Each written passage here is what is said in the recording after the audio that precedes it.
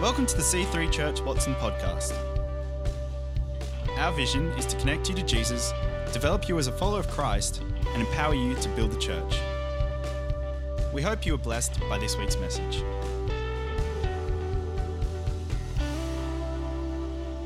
If this verse isn't familiar to, it's a great verse to be mindful of. And it says the fruit of the Spirit.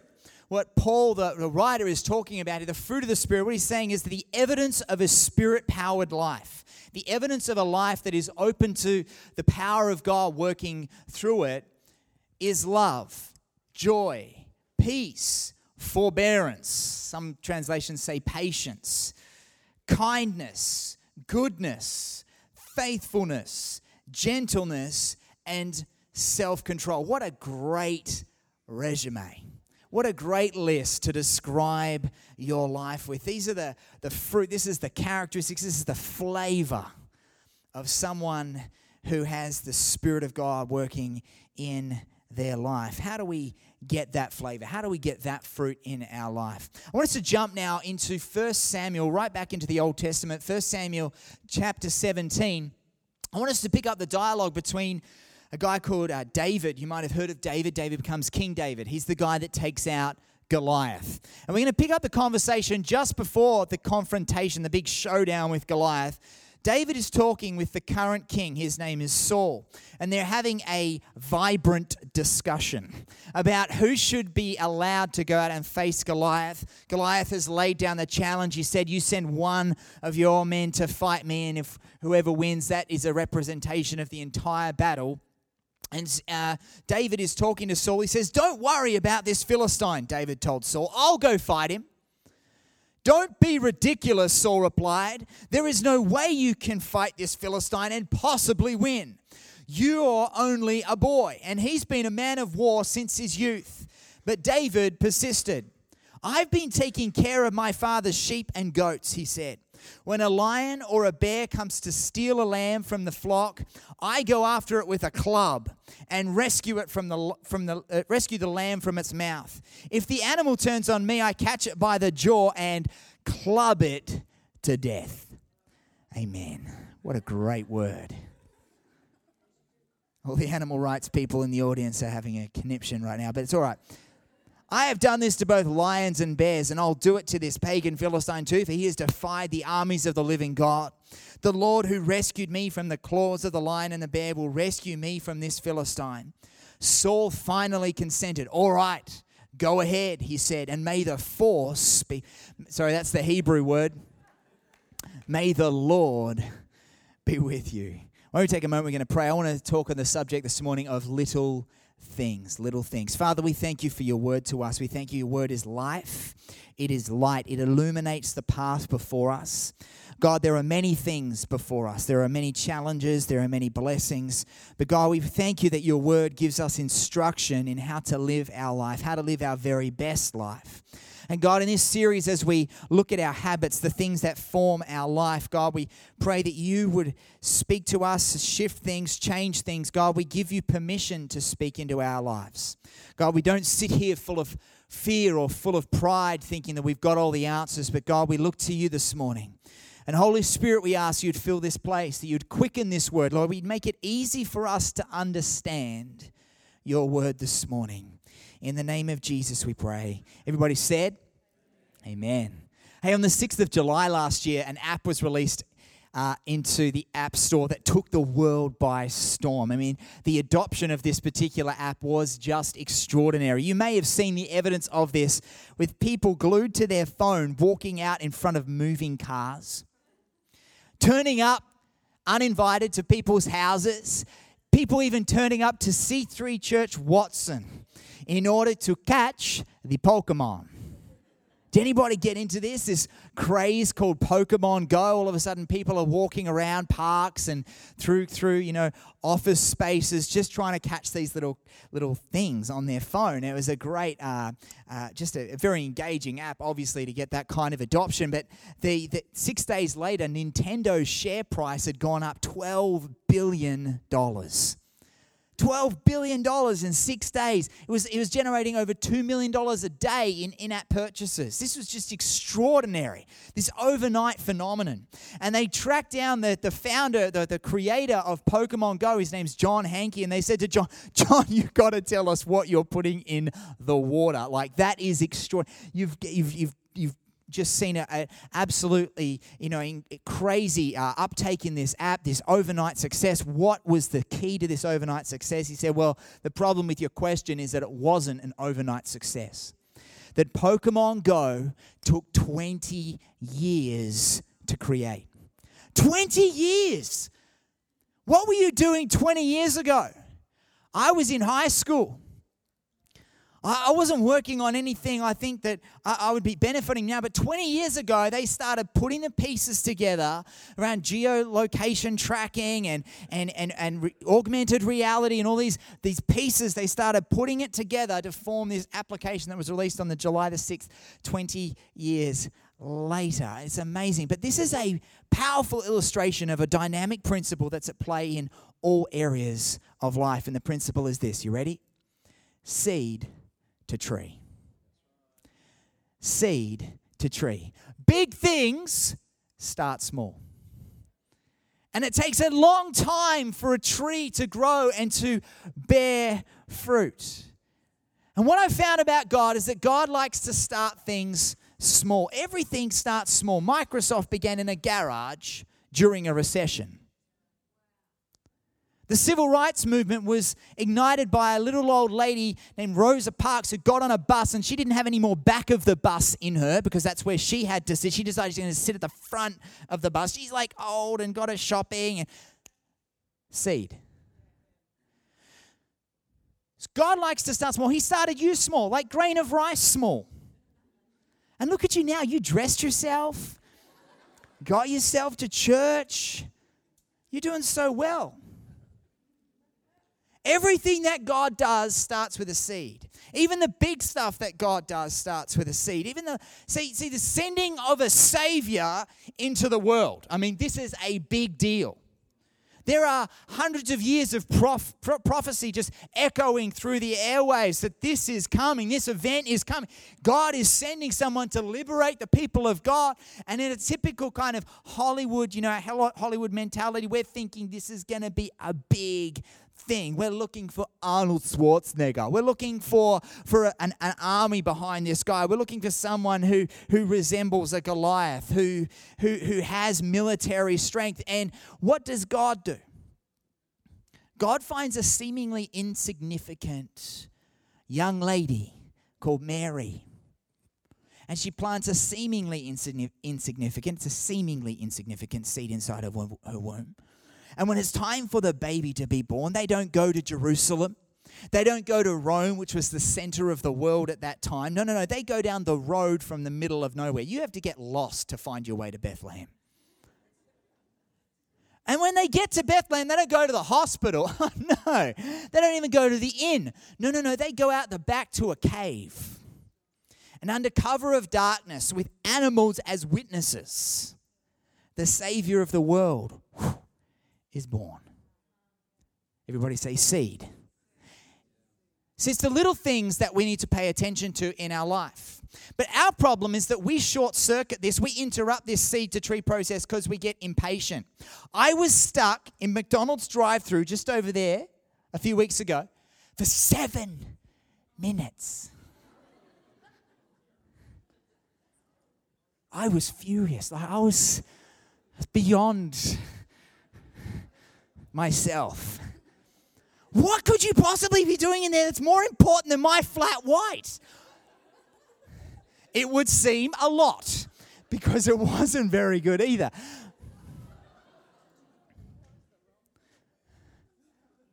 Coffee here is actually a lot better. Anyway, but we have a propensity to ignore seeds and chase trees. We have a propensity to look at the big and shiny thing. We scroll through people's Instagram and go, tree, wow, tree, wow, tree, wow, tree, wow. And we look at our own life and we see a bunch of seeds and we neglect the seeds. We despise the seeds because we don't want to have to go, I want to jump straight to the payoff without going through the process. But it's the little things. I don't know if you've heard this statement. It says that if you sow a thought, you reap an action. If you sow an action, you reap a habit. If you sow a habit, you reap a character.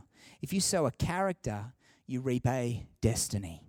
See, we all want a great destiny, but what we don't always connect the dots to is the fact that our thoughts, our actions, our habits are the things that bring forth that in our life. And that's what this series is all about. See, when we find ourselves in a pressured situation, we can start to look for the tree. Oh, I needed a tree in order to cling on to in this area of my life when the pressure creeps in on us. And you know what? Sometimes we can blame the pressure. We say, it's the water in the boat that's sinking the boat. Sure, I understand that. That's the Titanic. Yeah. But the water didn't weaken the boat. It was what was beneath the surface that weakened the Titanic. And then when the pressure was applied, it no longer could withstand the water. See, I could take my garden hose and run the pressure of water through my garden hose and very quickly find out where the weakness is, where the little things have gone wrong, where I've run the lawnmower over it, or we've mistreated it, or we didn't look after it, or we left it in the sun for too long and a crack has appeared. Just a tiny little thing. And as soon as pressure is applied, oh my goodness, how pressure finds the weaknesses in our life so very quickly. So it's about paying attention to the little things. Here are 3 things that I think I can sort of see in this dialogue between David and Saul. Saul says, there's no way you can fight this Philistine and possibly win. You're only a boy, seed. And he's been a man of war since his youth, tree. But David says some really interesting things in response. He says, you don't understand. See, behind the scenes, when no one else has been watching, I've been taking care of some stuff. And we've all got some stuff where no one else is watching. We've all got some battles. Our greatest weaknesses are the ones we spend the most time and effort and resource hiding from everybody else. And so David here is illustrating to Saul the fact that his private life and his public life are the same. That he is a person of integrity, that he's a person of consistency, that he's not someone who walks into a public situation and behaves differently, has a different style, has a different set of habits, has a different behavior than he does when he's by himself, when he's not up in bright lights. He's hidden away on a field alone with a responsibility to look after a whole bunch of sheep and goats. And this is symbolic to us of our battles, the battles that we fight in private, the battles that we need to take care of behind the scenes, the things that we need to look after in our own life before God actually promotes us into a different place. And see, the devil isn't going to cook up a Goliath if he can take you out with a lion and a bear. Goliaths are a lot of resource. The Bible describes Goliath's spear as being as thick as a weaver's beam. I have no idea what that means. But it's obviously taken a lot of effort. My point here is the devil isn't just going to keep throwing massive challenges if he can take you out with the very smallest little addiction. Just keep tripping you up on that thing. And our thing is, I was watching Jim Owen a few weeks ago, and he's very funny. He's occasionally funny. And he was very funny in this particular scene. He was talking about making cups of tea. And he said this statement that really struck me. He said, I find that when I'm by myself, I'm not at my best. Does anybody else find that when you're by yourself, things, they get a little sloppy? We don't maybe attend to the little things. We think we can get away with the little things. But in essence, we end up creating a weakness in our life because we let the bear and the lion take off with the sheep, thinking, there's plenty more where that came from, only to find that later on there was a consequence, there's a price, that all of a sudden you find yourself with water coming through the hull of the ship and you're bailing water out instead of trying to plot the course for your life. And And so David says, I've taken care of the lion and the bear. I've taken care of things that God told me to club it to death. I've taken care of things that I needed to kill, things that I needed to put down in my life, things that I needed to let go of. See, the interesting thing is, in comparison, Saul hasn't learnt this lesson. He's actually lost his anointing because he got a taste for something that God told him to kill. There are certain things that God says to leave alone, certain things that God instructs us not to take part in, certain things that God tells us to flee, certain things that he tells us to destroy, because they will intoxicate your soul. So Saul comes past, he's instructed to destroy all this stuff. He thinks, no, I'm gonna feast on it instead. I'm gonna consume it instead. And he loses his anointing. What is it? What's that little thing that God is telling you to let go of? What's the little thing in your life that God is telling you to put down? What's that little thing that you need to actually plant instead in your life? So the second thing that I see is not just that David had an alignment between his public and his private life, but that he was faithful to the process that God was taking him through. He didn't know Goliath was coming. He had no idea. It wasn't like God said to him, look, David, if you look after, and this is the way we always approach our career, isn't it? It's like, look, if you do this and you do this, then you'll get promoted. No. There's no promise of that. It's just, David, you go out and you attend to these sheep. And it wasn't even probably God telling him. It was probably his dad.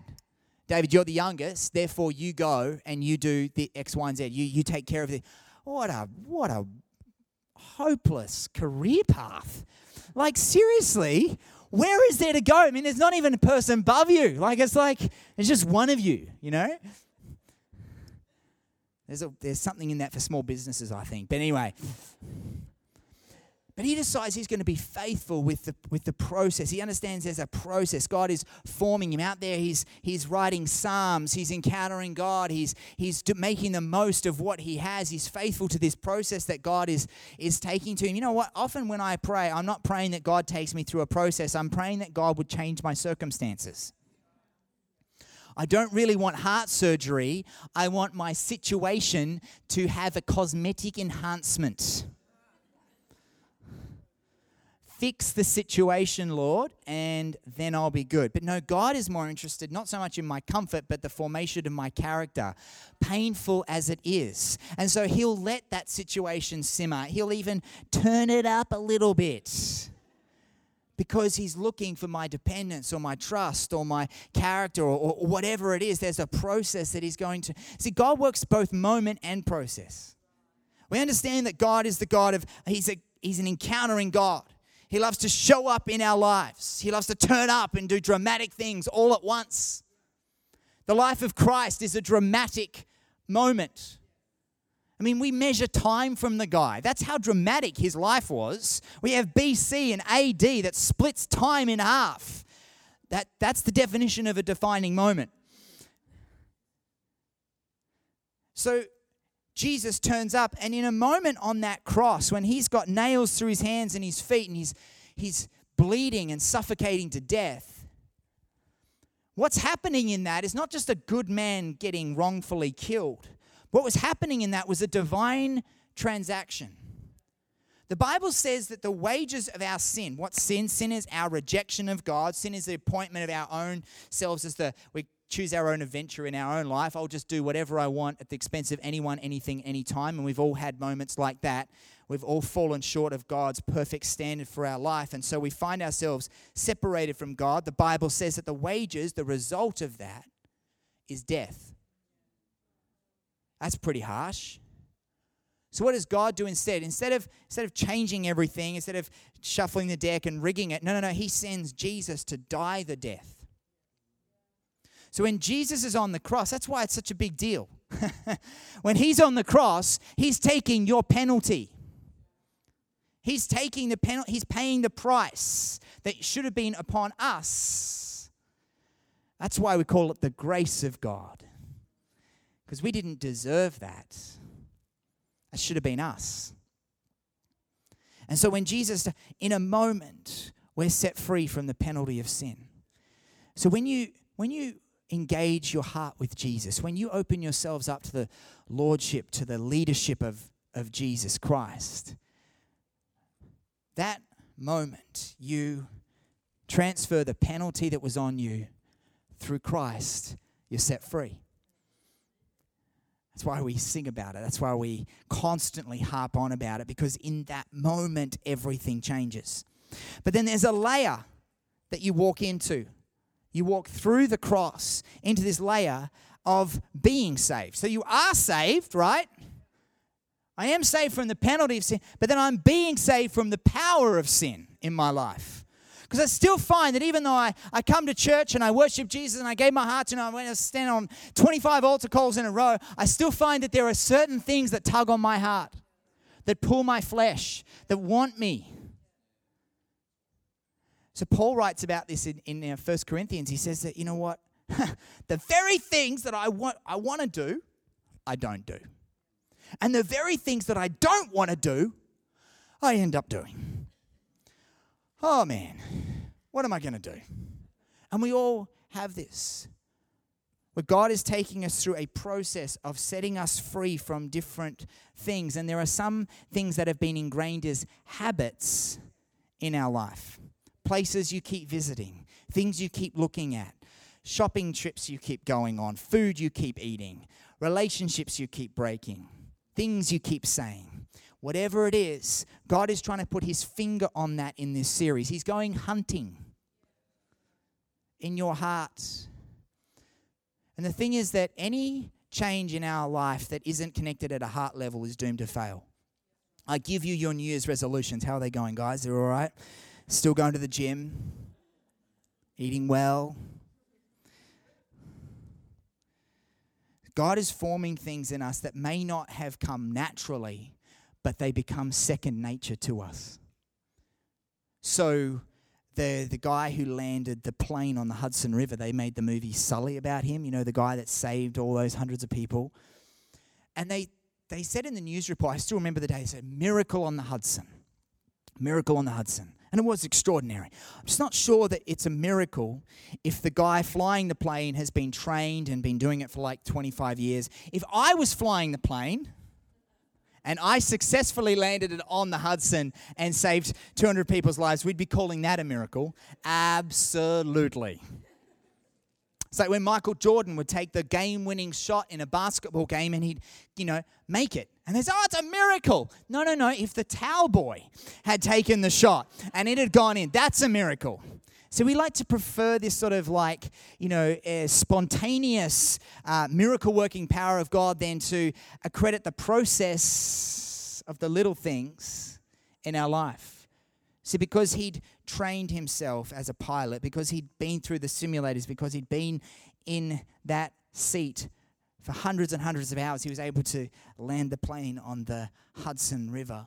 What are the little things that God is trying to form in us? It's just tiny things. It's an everyday thing. It's a consistency that all of a sudden the things that weren't natural to me have now become second nature, like generosity.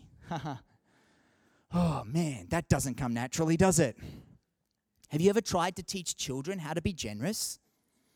Wait, but that's mine. Yes, but I want you to share it with them. No, that's a stupid idea. I'm not doing that. And I won't have it, will I? Doesn't come naturally. Have you ever tried to teach a child how to forgive or how to say sorry? These are things that don't come naturally. But God wants to form them as a second nature in you. The third thing isn't just being about faithful to the process of God, but it's being aware that you've got help. So that says that David had the Lord with him. He said, the Lord rescued me. And then Saul says, well, may the Lord be with you on this occasion as well. There's this understanding that it's not just our willpower. It's not just me just motivating myself and in front of a mirror every morning saying, I can do it. And then running out to the car and driving as fast as I can to work and I can do this. No.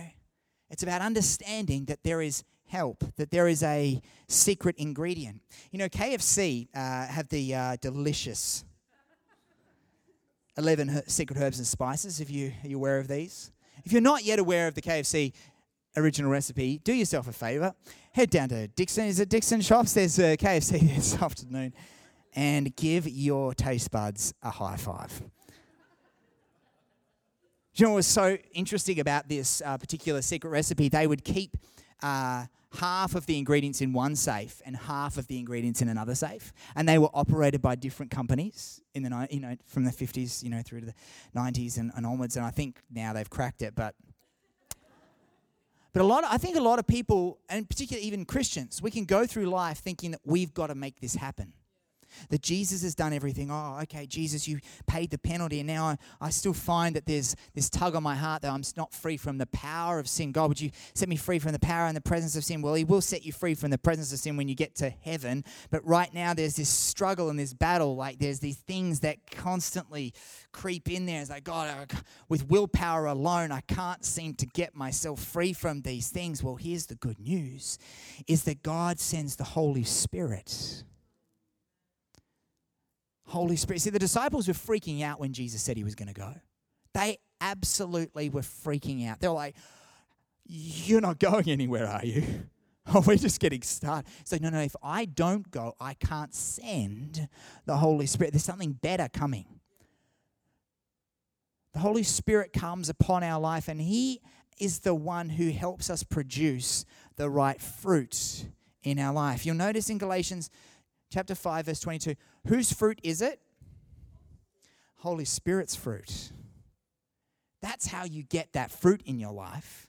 It's not by going at it your own, not by being Chuck Norris and thinking I can do everything, Apparently Death had a near Chuck Norris experience once, which is...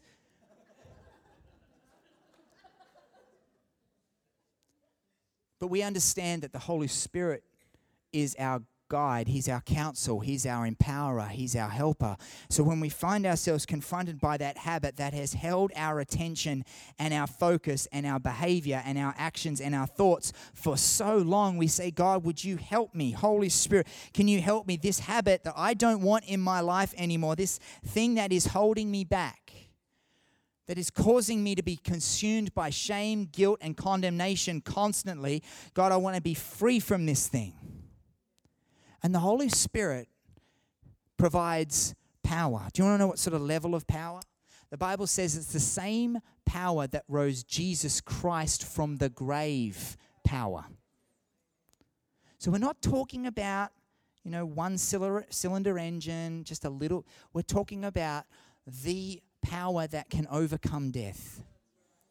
And whatever you're struggling with, whatever your junk you brought in the trunk this morning, whatever that weakness is that you spend all your time trying to hide from everyone else, God wants to work on that. He's putting His finger on it right now, and He's saying, let me help you.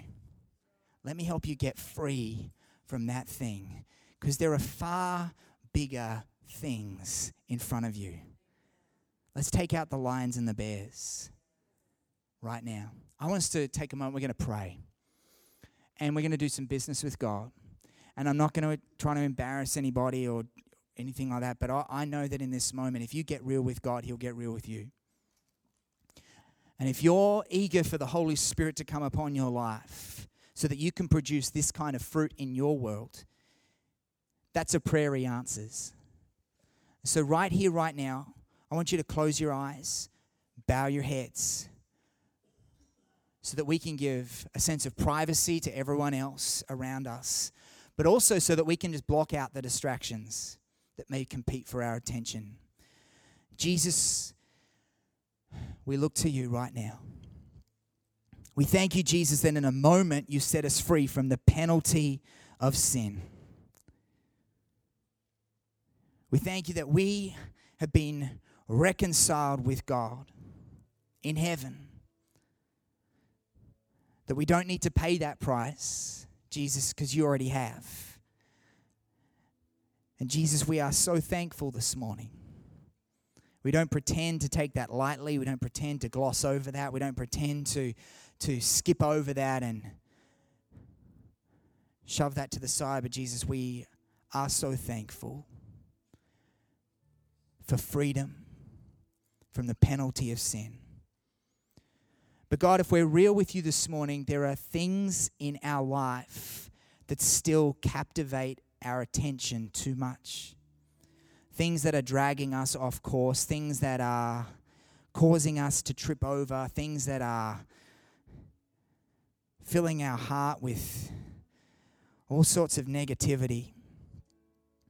And God, we want to be free from that too. We want to be free from the power of these things over our life, the power of some habits that have formed, some things that we keep on doing. God, we want to be free from that. God,